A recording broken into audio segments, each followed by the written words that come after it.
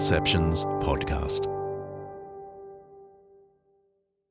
Hi, John Dixon here. Welcome to another bonus interview from the making of Season 6 of Undeceptions. It's exclusively for our Undeceivers, our faithful Undeceptions Plus subscribers. In our episode called Kingdom Come, all about what the Bible does and doesn't say about heaven and eternity, we included a brief cameo, a kind of phone a friend, with Professor Peter Kreeft of Boston College. He is a really big deal. He is a wise and insightful thinker with too many books to his credit. It's almost unbelievable. Anyway, for that episode, I asked for his take on the Beatific Vision, a venerable Catholic and Christian, but specifically Catholic traditional idea that warranted a closer look. While I also had his attention, I asked him a few other things about the specifically Catholic vision of life, death, heaven, and even purgatory. I thought you might like to hear the full interview. Some of it might cause proud Protestants to pull their hair out, but I tell you, every line is thoughtful and worth pondering. Thank you so much, Peter. I have admired you from afar for many years, and it's lovely to talk to you. I want to ask you, what are the foundational ideas of the Catholic worldview?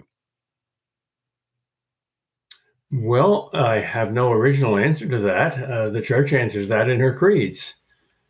The 12 Articles of the Apostles' Creed, as expanded by subsequent creeds, have, I think, always been the outline of the Catholic worldview.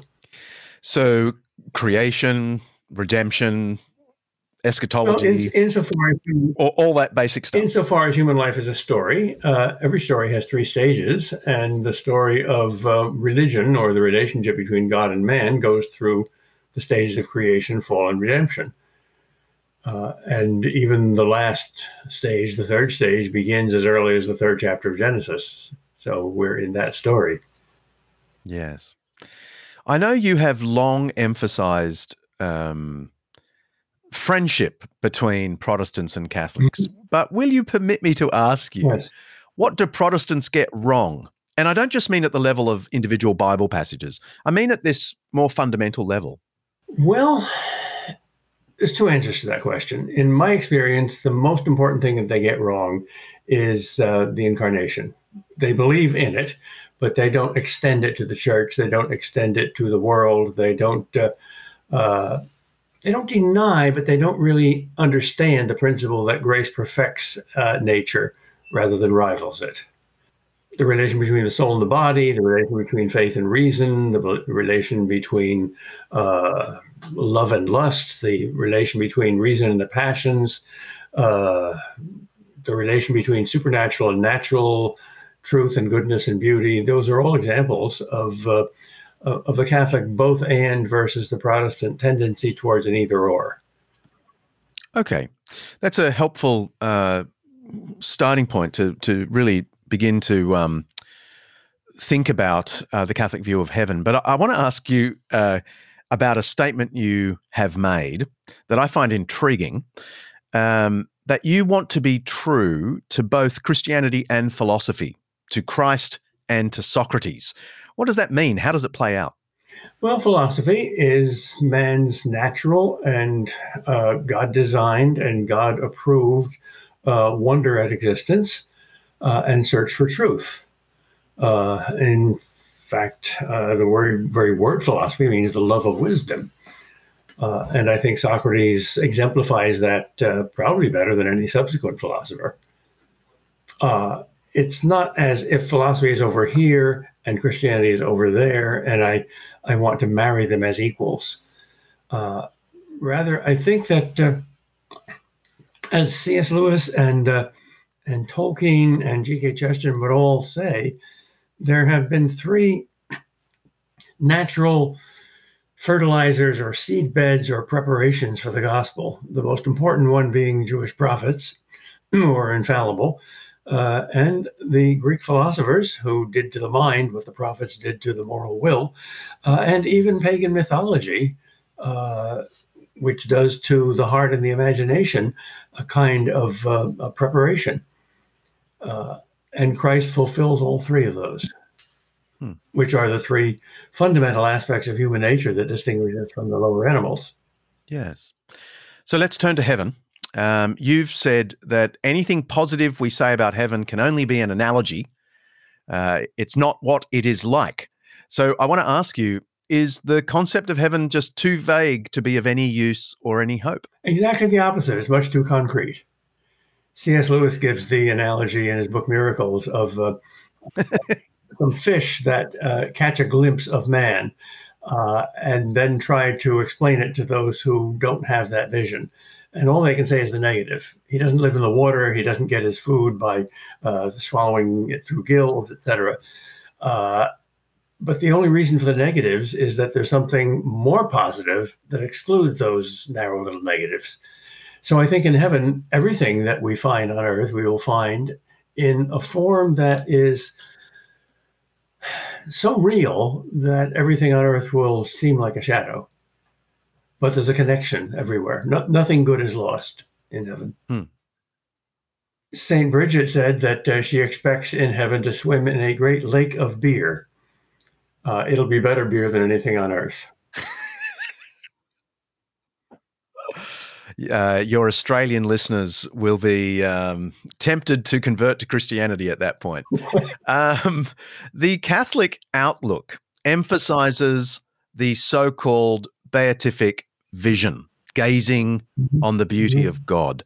Can you explain what this means, and will you perhaps spare a thought for my skeptical listeners who think that sounds interminably boring? Oh, it does, if you interpret it in earthly terms. Even the most beautiful work of art bores you after a while. In fact, that's one of the arguments for heaven. Everything on earth ultimately gets boring. And nature makes nothing in vain. So that dissatisfaction with earthly beauty and truth and goodness, and that desire for something that we can't define and can't attain in this life, that is not simply meaningless. That has to mean something. All right. So heaven is not boring. So back to the question. What exactly was the question again? I lay the foundation for an answer. What is the Beatific Vision? The Beatific Vision is not just the vision of the eye, but of the soul. The whole self sees the whole God. It's the deepest kind of knowledge. In Scripture, Christ defines eternal life as, this is eternal life, to know you, the only true God. And that knowledge is not simply a kind of external seeing of an object, nor is it simply a thinking of a concept. It's a person-to-person relationship. In fact, the word know in the Bible often means sex. God obviously doesn't have a body. Nevertheless, sex is an image of the spiritual marriage that is going to totally fulfill us in heaven. The Eastern Church calls this theosis, divinization. We actually participate in the divine nature. We're joined in a finite and dependent way to the very nature of God. That's as intimate as it gets. That's what we try to do in marriage. We try to get inside the other. I was talking with a Catholic archbishop here in Australia just the other day, who happens to be a listener to this show. Hello, Peter, if you're listening to this episode. And he tried to help this skeptical Protestant here get his head around purgatory. And I reckon he would love me to ask you to explain this idea, please, both philosophically and scripturally. Oh, that's an easy one. Like the Trinity, it is very scriptural, even though the word is not in Scripture. The word Trinity is not in Scripture either. It's almost a necessary conclusion from three scriptural premises. Premise number one, we are sinners. If we say we have no sin, we speak not the truth. And that doesn't change at any point until death. The saints are the clearest about that. They know they're sinners. Number two, nothing sinful enters heaven. There's nothing evil in any way in heaven. Number three, the difference between good and evil, between sin and grace, is total. So it follows from that between the time we die, when we still have these sinful habits, and the time we appear in heaven, in which we're perfect, God has to do a major work on us. And if you don't want to call that purgatory, fine. But you don't just sashay into heaven as you sashay into a bar and plunk your posterior next to God and talk about football. The difference between absent-minded professors talking about heaven on a podcast on the one hand, and the Beatific Vision, the spiritual marriage to God on the other hand, which is infinite and inconceivable and ecstatic joy forever. This is a rather large difference. Something has to be done to us to make us capable of that. And that's what Catholics call purgatory. It's not where you go to pay for your sins. Jesus finished that job on the cross. Yes, I guess. Yeah. I guess Protestants sometimes worry, don't they, that this somehow diminishes the work of the cross and the work of the Spirit. Why can't it just be a free gift and miracle that I am made fit for God's presence? That's like saying, why doesn't God just snap his fingers and free us from sin without the cross? The process has to be real. It can't be just legal. The forensic theory of justification, which even many Protestants don't believe, is thin. It's really a thicker thing. It's a realer thing. This is why justification doesn't complete the process. Sanctification does. Christ finished justification on the cross. We're forgiven. The work is over. But we still have to interiorize that. We still have to personalize that. Mm-hmm. We still have to be sanctified. We still carry around those sinful habits, those stupidities, those tendencies, like an albatross around the neck. And that's a bad image, because the albatross is something outside of us, and God could simply smack it in the face and free us from it. But without our free cooperation, God doesn't do anything to us. He's not a tyrant. He doesn't rape us. He seduces us. So we have to cooperate. We have to work with him.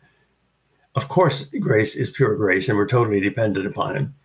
But grace activates nature. Grace turns on our free will. It doesn't turn it off.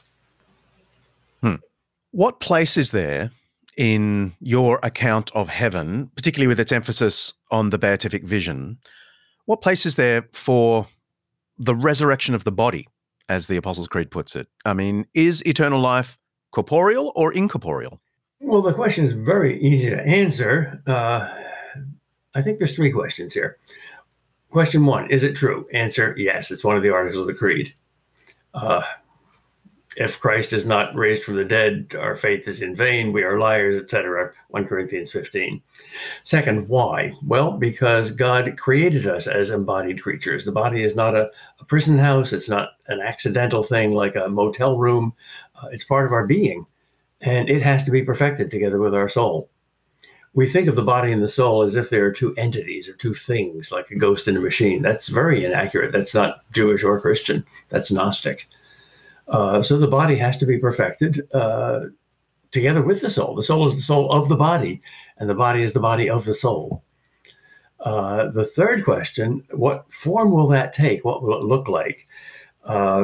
Well, the best answer, I think, that we have is eye has not seen, ear has not heard, nor has it entered the heart of man. We have no idea. But we will certainly be perfected in our humanity, and we will recognize each other. We won't be strangers. We won't be aliens. We won't be bug-eyed monsters.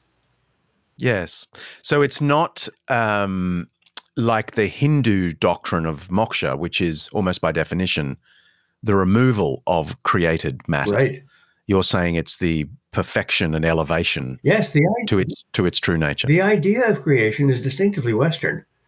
The word in Hebrew, barach, which is a verb that only has God as its subject, does not exist in any other ancient language.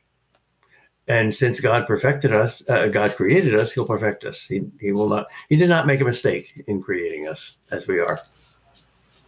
Yes. You just touched on a concept that is my final question. While I've got a Catholic philosopher right in front of me and a Thomas Aquinas fan to boot, can you please explain hylomorphism for me? And why is it even significant? That's simply the Aristotelian old-fashioned word for what psychologists today call the psychosomatic unity, the unity of body and soul. The word form in modern English usually has a rather thin and unimportant meaning. I made a formal apology, meaning I didn't really mean it from the heart. That's almost the opposite of what Aristotle meant by form. The form is the very essence of the thing. Any artist knows that the form of a statue or a work of music or a painting is not the outside, it's the inside. It's the essence. But it's embodied, so it has matter. I think of the form and the matter as something like the meaning of a book and the words of the book. They're two dimensions of the single thing. And you can't change the meaning without changing the words, and you can't change the words without changing the meaning. And the words are the body, and the meaning is the soul. Yes, so to circle back to something you said a moment ago, the body doesn't have a spirit or a soul. The body is the matter of the soul, and the soul is the form of the body. Mm. What is the significance of that for life, death, and life beyond death? Well, for life right now, there's always a temptation to be Gnostic, to identify yourself with your soul, to make your body an object in the world, and to say, my technology can conquer that. I think transgenderism is an example of it. It's an attempt to use the body as something other than yourself. Mm-hmm. That's a very serious problem, and it can't be simply dismissed. It has to be taken seriously, but it's not the body's fault. It's the soul's fault, the mind's fault. And for life beyond the death? Well, the resurrection of the body means that we are in heaven, complete human beings. Between death and heaven, if there's some kind of time there, it certainly is not time that's measured by earthly clocks, because that's within the universe, and we don't appear at another time or space in the universe after we die. But there's presumably some events that take place between death and the resurrection of the body. I think it's likely that purgatory takes place in that sequence of events. I'm not sure whether the body participates in purgatory or whether it's just a matter of the soul. That could go either way. But what happens at the end when our body is joined to the soul is that once again we become a complete human being. I'm a little suspicious of digital analogies, but to think of yourself as a computer with a program that's distinct from the hardware. And suppose the hardware conks out. The program can still be there, but you can't call it up on the screen. You can't actualize it. So when you die and the senses of your body are gone, it's as if you're paralyzed in every way, but you're still there. And then when you get the resurrected body again, you get the instruments for actualizing those things. That's a helpful analogy. I really appreciate it. Peter Kreeft, thank you so much for answering my questions. Thank you, John. They're wonderful questions. God bless you and your work. God bless you. Thank you.